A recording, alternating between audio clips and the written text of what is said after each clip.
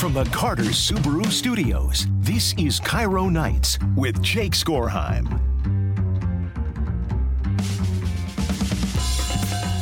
Welcome back to Cairo Nights, second hour of the show. This is really the time where we can just have some fun. I mean, I know we saved that for the third hour too, but the second hour is a lot of fun, and the first hour is a ton of fun. Actually, if you miss any of the show, do me a favor. Go into your phone, go into your app section, or however you download it. Look up Cairo Nights with Jake Skorheim. This would be your, not your apps, this would be in your podcast section. Wherever you get your podcast, look up Cairo Nights with Jake Skorheim. It's super easy to spell, and I promise you, you're going to love all the stuff we send your way. And hey, leave us a good review, too. Can they do that? Yeah. Do it if you can. Star us high, leave us a review. Great. Let us know you're out there. I didn't even know that was a thing you could do. Leave us a review. Absolutely. All right. That is, of course, the voice of Matt Butler. Matt, welcome to News Roundup. Good to be here. Good to be here, too. All right. So News Roundup's a fun thing we like to do every night. We like to look back at all the other shows, find out what they were talking about, and then we just get to chit-chat about it. And it's fun for us. Let's get to it. Seattle's Morning News. A bill to use drones to combat graffiti. It sounds very futuristic. I like it. Let's hear about it. On a vote of 96-1, the bill that would one day deploy drones to combat graffiti moves to the Senate. House Bill 1989 is sponsored by Republican Representative Andrew Barkis, who was on Seattle's Morning News to explain why he's taking on graffiti. In order to cover graffiti, we have to send out a crew, usually 7-8 people, in a high-lift truck to paint over it and everything else. There's new technology where a drone, loaded up with the paint, they send the drone up, 2 guys can sit in the truck, operate the drone, paint over it, so they can keep after this quicker and get it covered quicker. In addition, Barkis's bill would use current Department of Transportation highway cameras to identify and prosecute graffiti as malicious mischief, a misdemeanor, tied to community service. We're spending over $1 million, almost $2 million a year to deal with this, and it doesn't seem like we're dealing with it at all. So if we can find cost measures to do it more effective and get it done, I'd love to see it all covered up. If it comes back, covered up again, and just keep doing it, and people will finally just say, all right, we're losing the battle on graffiti on the people that are doing the graffiti, and we're winning the battle by cleaning up our cities again. Barkis, who also sits on the Transportation Committee, couldn't tell me if a city is currently using this technology right now, the drones with the spray paint. He said he knew of this technology and can't wait to get the bill passed. I did a Google search, and 2 people in San Jose did win a tech competition in 2017, inventing the graffiti removal automatic drone. At the time, the mayor of San Jose said using it would save the city millions of dollars. Needless to say, we're tracking the inventors down to ask more questions. Do you think this is a good idea? Oh, I think it's a great idea. A paint drone? I like it. I'm struggling to figure. Have you ever flown drones? No, I know people who are really into drones, though. So I have a few drones. Yeah. I have a bunch of my father-in-law got really into remote control airplanes. Yeah. A few years ago. Yeah. And so and then he just once you start him on a hobby, that man just jumps in. Feet dives first. in. Yeah, he just dives right in. He's just he's ready to go. So every week he'd call me up. He'd be like, "Hey, guess what? I got another plane." He'd send me a picture of plane, and he's buying massive planes. We started out with these really small planes. It started one Christmas back before I had kids. Yeah. They bought me a small remote control plane, and my in-laws did. And I was like, "Oh, this is really fun. This is cool." And I've all my life dreamed of having a remote control plane. Yeah. So I thought it was really neat. Really small. The wingspan on this thing is probably only about 14, 15 inches. And then he's like, "Well, I want to get one to fly with you." So I was like, "Great." And so then the following week, he's like, "Oh, I was at this model expo show and I saw this really cool plane." So I went ahead and picked it up. And they just steadily started getting bigger and bigger and bigger. And now I think the biggest one that we have, I think the wingspan is somewhere around 12 or 13 feet. Yeah. It's just massive. He keeps at this. He's going to need a hangar. We do have a hangar. Oh, really? Yeah. No, we do. Yeah. We have a hangar that we keep all these planes. It's just we have a ton of these things now. And then he started buying drones. He's like, "Oh, we got to get drones." They're not quite as fun to me because planes, you can live the fantasy of flying a plane. Right, you feel like you're piloting. Yeah, I feel like probably what John Travolta feels like when he's flying a real plane, maybe not as cool, but I understand why John Travolta wants. Yeah, and then I get to pretend like I'm flying this plane. It looks super realistic. Drones are just They're just drones. Like there's no imagination that I tie to it. I don't think to myself, I could like imagine myself in that drone. Yeah. Well, I guess with drones, it's kind of the other things that you can do with them. Like if you're a photography buff, it's they're cool. Adjunct stuff. But just flying the drone itself is probably not that fun for most people. The cool thing about the drones, like we have one that you can actually put on these goggles that connect to your phone, and then you can have the drone's POV. So you can get the sensation. Makes me throw up. Yeah, I bet that'd make you nauseous. Makes you so sick. But you can get there and you can like put your headphone, you put your goggles on, and it's super realistic look because the camera's on things. It's your eye in the sky, like the Alan Parsons Project and song. you can just go zoom and just go straight up. Yeah. You can fly all around, and it's just there's something very off-putting about it. I think it's just the motion sensor or something. Yeah, that's it's not natural. Not good for me. But a paint drone, how much paint? The thing that I'm thinking, capacity, right? Paint's very heavy. Like you've seen a 5-gallon bucket of paint. Paint buckets. Yeah, I know. Yes, and so when you imagine how much paint they would need on these overpasses and things like surfaces that big, it would. I would be surprised if it would actually be cost effective because I feel like you'd be spending so much time flying the drone back. You know what would be cost effective? To have the drones patrol and then use paint pellets and shoot the people doing the graffiti and mark them. Matt, then pick them up. First best idea you've ever had. Thank you. Just shooting these bad guys with paintballs. Yeah. It's not tag them. They're not killing them or anything. They're just like shooting them with paintballs. You end up, ironically, get covered in paint yourself. Yeah. It feels like the punishment fits the crime. I think so. That's a good idea. Poetic justice. Yeah, that's way better than painting the walls. Send somebody out to paint the walls. I still think this is probably a long way off. This feels like kind of pie in the sky. I don't know if I don't know if a drone's going to be able to do this.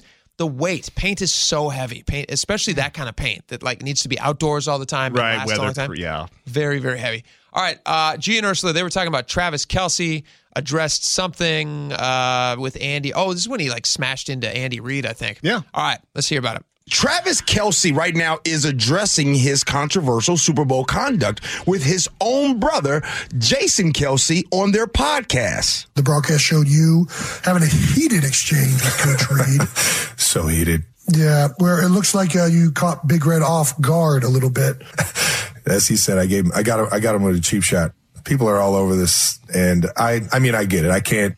Yeah, you crossed the line. I think we can both agree. I can't get that fired up to the point where I'm bumping Coach and it's getting him off balance and stuff. When he stumbled, I was just like, my head. Or even, let's be honest. The yelling in his face too is over the top. I think there's better ways to handle this retrospectively. Yeah, I know. I'm a passionate guy. No, this is terrible.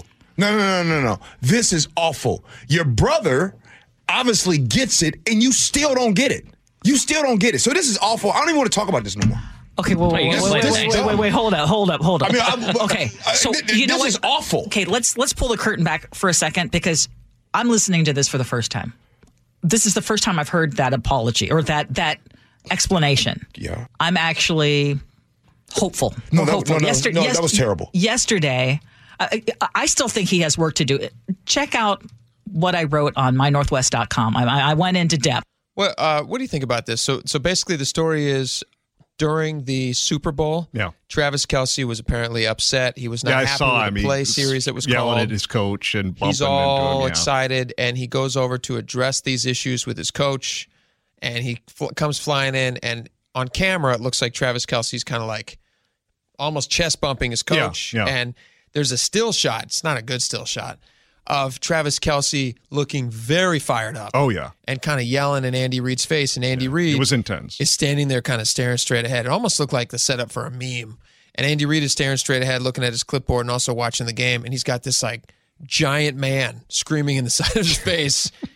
It's actually a really good basis for a meme. You could type out a lot of things on top of that. I'm already seeing them. Oh, okay. Yes. So what do you think of this? Do you think do you care about this? I mean, a lot of people are trying to make it into a big thing, like, oh, if he has this temper, if these are the qualities he exhibits, the traits he exhibits, then Taylor Swift should be worried about how you behave in a relationship. I'm not sure you can extrapolate it that far. I think he's a passionate player. He felt like his team was falling behind. He really wanted to see a victory, and he let the emotion get the best of him. But I also think that he doesn't sound, especially in that clip, he doesn't sound like he fully recognizes the gravitas of his position yet. He's sort of above it. I feel like Gene Ursula seemed pretty passionate about this story. Oh, yeah. This is one of those stories that I just have a tough time caring about at all because it's a game. You know, like the NFL is a game. This is not real life. But this is fake life.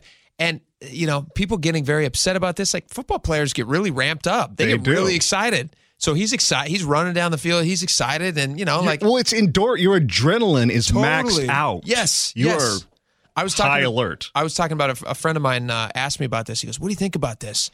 And I was like, I don't know. Like, whatever. And he's like, he goes, "Well, I can kind of see why he did it because, you know, they teach kids who play football from a very young age to get really, you know, amped up. I mean, you need to have big hits. You need to make great catches. You need to run the fastest you've ever run. Like that's what makes the games exciting. That's what makes it exciting. And so, you know, to turn it off when you get to the sideline feels kind of tough. Right. It's really hard to turn it down. I don't know. I think people are extrapolating it too much about his character as person. They're making too much speculation out of it. And I would also say, though, that do you think Kelce's becoming, because of his fame in the Taylor Association, kind of becoming a little bit of a diva? Do I think how could you not? I mean, he's getting paid millions and millions of dollars for all these ads. Everything he does is now scrutinized under a microscope. Everybody's watching every single thing he does. Yeah. Yes, of course. But like, I think that would it would happen to me if like suddenly the world cared about every single thing that I did. Yeah. And every time I went out with my wife, they took pictures and said like, "Oh, isn't this amazing? These are the most amazing people in the world. You should care about them so much." Then yeah, I would feel like I had like, you know, the Midas touch. It's really hard to be humble at that status level. Especially when you're winning Super Bowls year after year. It'd be tough. It'd be really tough. But I also just don't care because I don't care about Travis Kelce and I don't care about Taylor Swift because they're not part of the Seahawks. And I hate the Kansas City Chiefs because they won and we didn't. And that's how you should feel about sports. Nobody should like these guys. If they're not part of your town, you should not like them. All right, Jack and Spike, dealing with depression. Jack Stein has a coping strategy. Let's hear about it. What I learned is that my depression is actually my buddy, and he's my buddy who says, "You don't got to go to work today, dude. You can hang out today, and you don't even have to shower, my guy. Like, we can just lay in bed for like the next 7 or 8 hours, and then like we'll get DoorDash, and like you don't have to do anything if you." Who's this guy? I missed the first part. Who's this guy who's wanting to just lay around and take a shower? He's referring to his depression as his buddy, his I thought it was like a roommate or something. Because depression is always with you. Gotcha. That makes a lot more sense. You don't want to, and then I have to say, "Nah, dude, I got to at least go to work today." That's what I know that you're trying to help me out right now. Right. You're backing me. You got my back. You got my back, buddy. But what I'm going to do is I got to go to work. And if I go to work, I got to take a shower, right? And so that means I have to do these things. You have to recontextualize. So whatever my depression buddy wants to do, I do the opposite. Does that make sense? Perfect sense. So depression buddy says, "Hey man, why don't you just get like those big pints of tapioca from Whole Foods? Why don't you just get like 7 or 8 of those and just eat all those all day while you watch reruns of Maury Povich or whatever, right? Like, or watch old YouTube videos of when Bob Barker was the host of The Price is Right." And I got to go. This is what I got to do. I got to go. That's a great idea. But I also need to do this today, right? Okay. So it's not antagonistic. It has to be relational. I use it. And so because of that, when you change the context of the relationship that you have with depression, all of a sudden it becomes a discourse rather than this burdensome or onerous entity. I love tapioca. Yeah. I am lactose intolerant, so I cannot enjoy it. If somebody knows where I can get a lactose-free tapioca, I would greatly appreciate it because when I was growing up, I know that's not exactly what I should have taken away from that discussion. I think it was a serious discussion about depression, but I'd like to focus on tapioca for a second. I love tapioca pudding. It's so good. It is. Those little whatever those are, the little tapioca beads or balls, whatever they call it, tapioca balls. They're so delicious, and I don't know what they are, but they're kind of like a jelly or something. Yeah. So good. I like it. And you know what? Like if I was feeling depressed, I'd eat that tapioca. Yeah. That would make me lift feel your good. spirits. Lift my spirits. Like when I'm feeling a little blue, been a long week, maybe I'm feeling like Jake works so hard and I need somebody to care about me. I go home and I eat a pint of ice cream. Yeah. And I love it. Yes. Lactose-free ice cream, which I just found out, my wife found, there's a new brand of lactose-free ice cream that has real flavors. Before, there was just like 2 or 3 flavors of lactose-free ice cream. You can get like vanilla and you can get chocolate, and that was basically it. Right. And now she's found this new world of cookies and cream and mint chocolate chip and things that I couldn't eat before that I'm very excited about. It's a beautiful thing. Yeah, it's a Ain't great science thing. grand. How do you pick yourself up when you're feeling blue? Mine is food, obviously. Yeah. I like to eat food. Mine is comedy. Old comedy shows, reruns, just binge watching some Seinfeld. Oh, yeah, for or sure. some MASH or Yes. something like that that's classic, that's got a tone that's warm and familiar, that makes you laugh. Yeah. You know, and Jack has a point, too, because sometimes it is. There are times when I have not done things because I dread them or because my voice is like, you just don't want to go out, you don't want to do anything, you don't even want to move.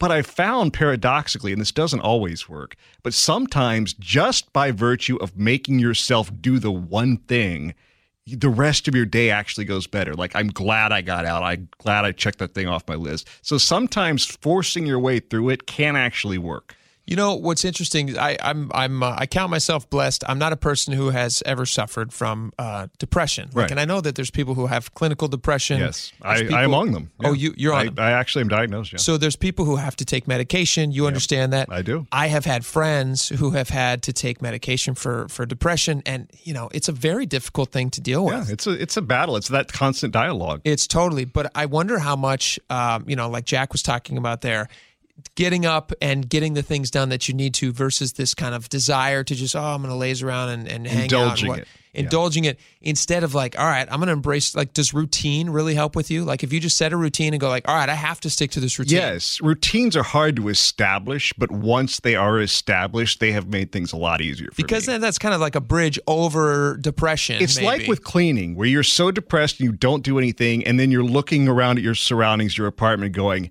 this is awful, this is insurmountable, this is a mountain of stuff that I have to deal with, sure. as opposed to establishing the routine. So then you come home and you hit the weekend, it's like, I routinely got stuff done. I can actually relax. Yeah, and you're not things just around playing me are catch up nice. all the time. Yes, exactly. Yeah, that makes sense. All right, that's a really positive, nice way to end. And we're out of time anyway, so we should end it there. Matt Butler, thanks for hanging out, man. Always a pleasure. All right, this has been News Roundup. We got a lot more coming up on the show. Stick around. We're going to be right back here on Cairo Nights.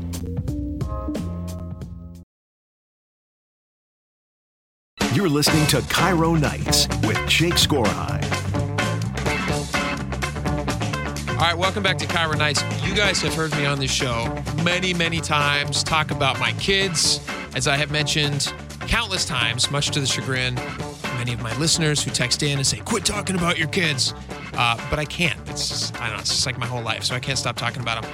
This is my place to complain. That's why they hired me on here. So I could come on here, I could complain to you guys about my kids, and you guys are supposed to help me with that. That's what this is. This is free therapy. So I wanted to talk to a couple of friends of mine. They have kids who are just slightly older than my kids.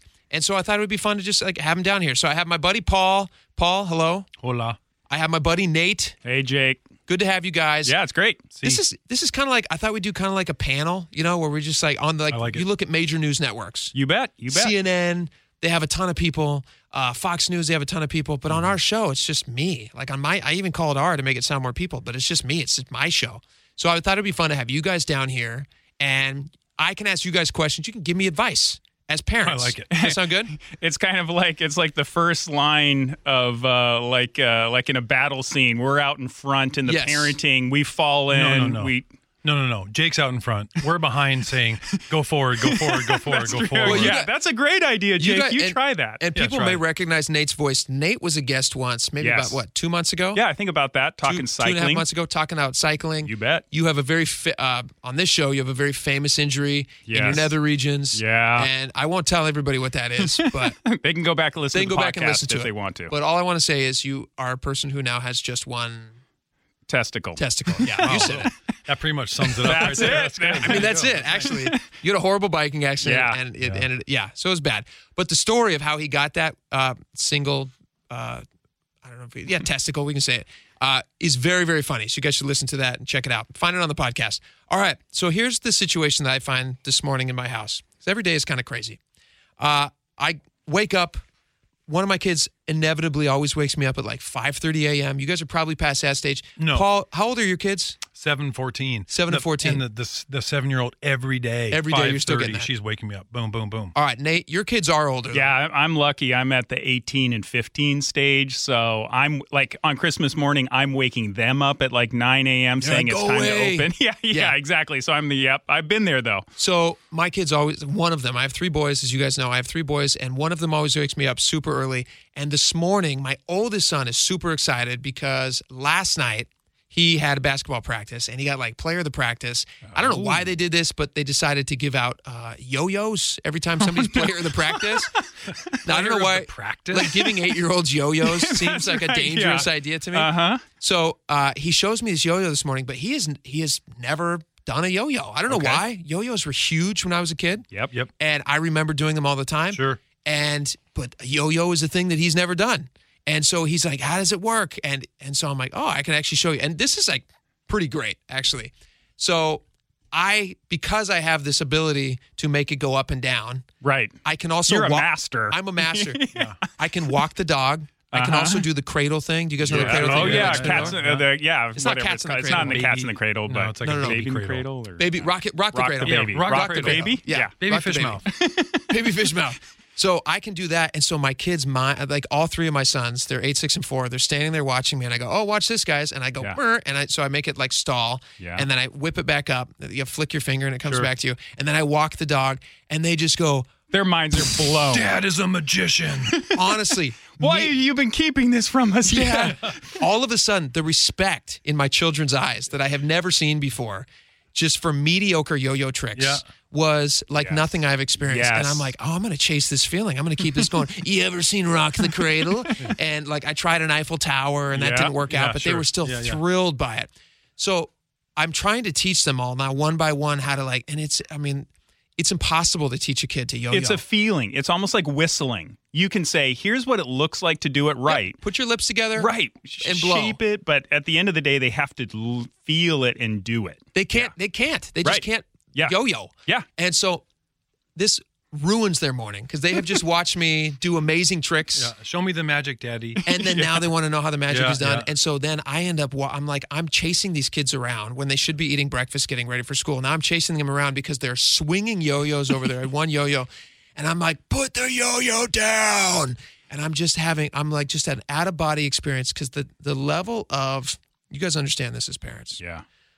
But the level of chaos that they can achieve in a very short period of time is not something that you are ready for until you have kids. And even then, you're not ready. And you just can't expect it. You can't plan for it. Mm-hmm. So I'm wondering, like, when does the yelling? I yell every single day. Yes. I'm screaming at these kids every single day.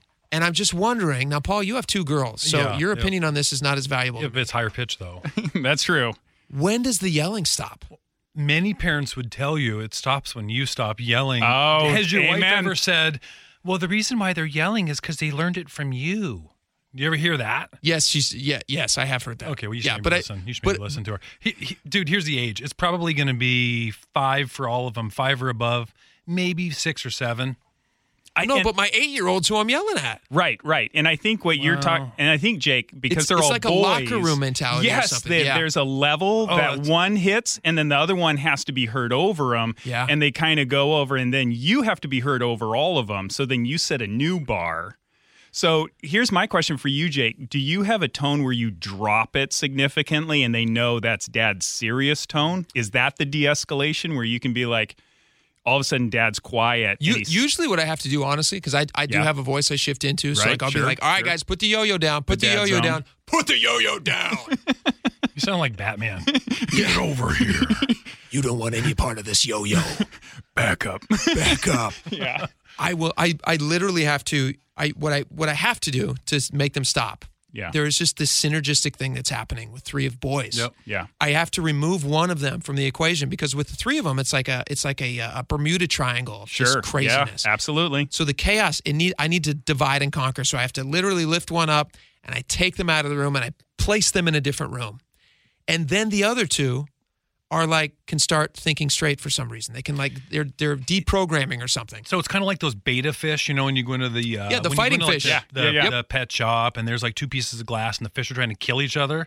But then you drop something in there, and then the fish go back to being docile. Yeah, you basically have 3 beta young fishes, male betas that scream at your house, and you just need to put dividers between them. That's a good idea. It sounds expensive. Or you give them tasks. Tasks is a good idea. That's a good thing. Like chores. You distract them because they're cycling on a topic and an idea. And if you can just get them off that train and like, hey, we're going to go do this or let's go do this. That's actually really good advice. And I have stumbled upon something similar. So this morning, everybody's going crazy. I'm I'm way too much screaming about a yo-yo. And my wife, she comes out, she's like, what is going on? Yeah. And I'm like, I'm realizing like that I've been pulled into the chaos and I'm not behaving like an adult at this point. Right. I'm just screaming You're just way the louder oldest than boy out of 4 boys in the room. Yeah. Child's toy stuck to your finger. Yeah. Yeah. My wife walks out and I'm screaming, drop the yo-yo. And I'm like walking the dog across the floor. And then I realize I see the scene from her point of view and I'm like, oh yeah, I don't know. Let me step back. Hey boys, and I calm down. I act like a great dad. But what I did was I sent my oldest son, I said, all right, go brush your teeth for school. Task. Yes. Task. Middle son, go put pants on. Yes. Task. Yes. Youngest son, you look like you got to go to the bathroom. Task. Redirect them to the goal. Send them out. Yes. Go do your things. Right. And then hopefully it all just quiets down. Yeah. So that's when you left for work, like right after that. And then I said, "Gotta go, sweetie," and I left. I just left it with her. I haven't talked to them since, so I hope they're okay. They probably are. That was like 2 weeks ago. That was 2 weeks ago. Okay. I do have this picture though. I think the first mistake as a parent was the fact that you put one yo-yo in the midst of 3 boys. Yeah. Ooh, that's like one lawn dart for like 8 kids at a party to play with. Yeah, exactly. Everyone's right. getting stabbed. No, everyone needs a yo-yo for sure. That's what I think it is. But the trick is nobody needs a yo-yo. No one at this age. At 8, 6, and 4, nobody needs a yo-yo. They don't have the motor skills. Fair. They don't have the patience. Yep. And they're not as good as their dad. And they're very destructive. Yeah. I mean, they're basically like a helicopter walking through your house. Yeah, no kidding. And they don't understand, inertia and momentum. I'm doing it. And it's just one loose finger knot away from that thing going from a yo-yo to a bolus flying through the house. And I got to wrap this up. But but I have this instinct where I have this special, unique skill in yo-yoing. Yeah, right? You do. You can I have hours tricks. and hours of skill that I want to show these kids. I want to blow their minds. I want to look like the best dad in the world. Yeah. And so my wife's sitting there. She's eating breakfast. And my kid, I'm like, all right, I'm going to show them one more trick. Well, you want to show how great of a husband you are, too, to her. Like, she's like, look at what kind of dad I am, hon. And, That's right. No, totally. Yeah. But really, I just wanted to want to show the tricks. It's an ego thing. I want to show the tricks. And so I'm like, watch around the world. And I go, like spin it around. Yeah. And it was a bad way to end the morning. But I really appreciate the advice. Tasks. That's what I'm taking away from this conversation. And in your case, Paul, have girls. Just have all girls. If you had all girls, it would be fine. We wouldn't even be having this issue right now. No, there's no yo-yos. All right, that is Nate and Paul. Thanks you guys for hanging out. We got a lot more coming up on the show, so stick around. We're going to be right back here on Cairo Nights. You're listening to Cairo Nights with Jake Skorhan. Welcome back to Cairo Radio. I want to tell you guys a story because I found this just fascinating. Are you guys interested in Amelia Earhart? Actually, if my audience even remembers that, are you old enough to even remember who Amelia Earhart was? She was a famous flyer back in the 1930s. She took off for an around-the-world, I think it was an around-the-world trip, and her plane went down. And it's just this bizarre story, and she just disappeared off the face of the earth. Well, the Wall Street Journal has this really interesting piece. Apparently, there's a commercial real estate investor from Charleston, South Carolina, who thinks he may have found her aircraft after all these years. So listen to this. This is from Wall Street Journal. When she disappeared on her most ambitious trip, what she hoped would be a record-setting journey around the world, it sparked a decades-long mystery. What happened to Amelia Earhart? That's a pretty good beginning. Tony Romeo, a pilot himself and a former U.S. Air Force intelligence officer, is the latest in a string of adventurers to plumb the depths of the Pacific Ocean in search of the plane that Earhart was flying in 1937, when at the peak of her fame, she vanished. So the Wall Street Journal talked to this guy. He was a commercial real estate investor. He spent $11 million of his own money trying to do these really deep-sea sonar scans to try to find Amelia Earhart's Lockheed 10E Electra, which was the plane she was flying at the time. And Romeo said he has plans to return to the spot where he thinks he found her plane. And he got a really good image. You can see this. It's at Wall Street Journal if you're at all interested in going and seeing this. And the picture is really, really fuzzy, and it just looks like a sonar scan. So it's not even, you can't even really tell that it's a plane. However, it does look like the outline of the plane that she would have been flying. He says, this is maybe the most exciting thing I will ever do in my life. I don't know if that's a really good thing to admit. He says, I feel like a 10-year-old going down on a treasure hunt. And he describes for you guys how famous Amelia Earhart was at the time. Now, she was a pioneering pilot. She was a woman, and she did all these record-breaking things that were amazing. And he basically says, for anybody who's unfamiliar with her, it would be the same thing. He says, for her to go missing was just unthinkable. Imagine Taylor Swift just disappeared today. The most famous person on the earth just disappeared. So I looked into this a little bit because I didn't really know much about the Amelia Earhart flight. I knew about Amelia Earhart. I didn't know the history of it. But on July 2nd, 1937, she and her navigator, who's a guy named Fred Noonan, took off from Papua New Guinea. And right near the end of their historic trip, they had planned to refuel on this island. Now, the island was uninhabited. And so what they did was, in anticipation of her landing the plane on this island, they built a runway and they loaded up a ton of fuel so that she and her navigator, Fred Noonan, could land on this runway that they made just for her and refill with all these, cans of gasoline for her plane. But she never arrived. Earhart and Noonan took off from Lae into a strong headwind. That's the island in Papua New Guinea. Operators listened to Earhart's radio message as she flew across the Pacific towards Howland Island. That's the island where she was supposed to land, and a half degree north of the equator. The Coast Guard said, stationed near the island, estimated that their progress by the strength of the radio transmissions, and they said that the radio transmissions were so strong when they were coming in that the radio operator went outside and looked up in the air, expecting to see Amelia Earhart land on this island, but she never did. She was never seen again. So this guy has gone down, this Tony Romeo has gone down, and he thinks he found the plane. They're going to go back out there and hopefully find it.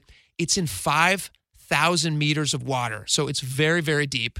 And, that's probably why it hasn't been found in so long. You think about how long the Titanic was down there, and that's the ship the size of the Titanic. This is just a tiny little aircraft. So it's, it makes sense why they haven't found it.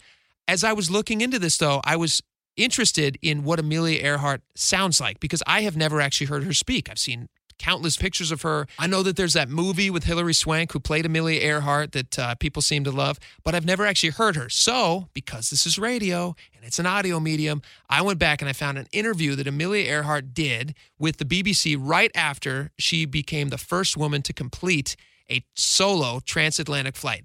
Now, the audio is a little fuzzy because it's very, very old, but it's kind of interesting. Here it is.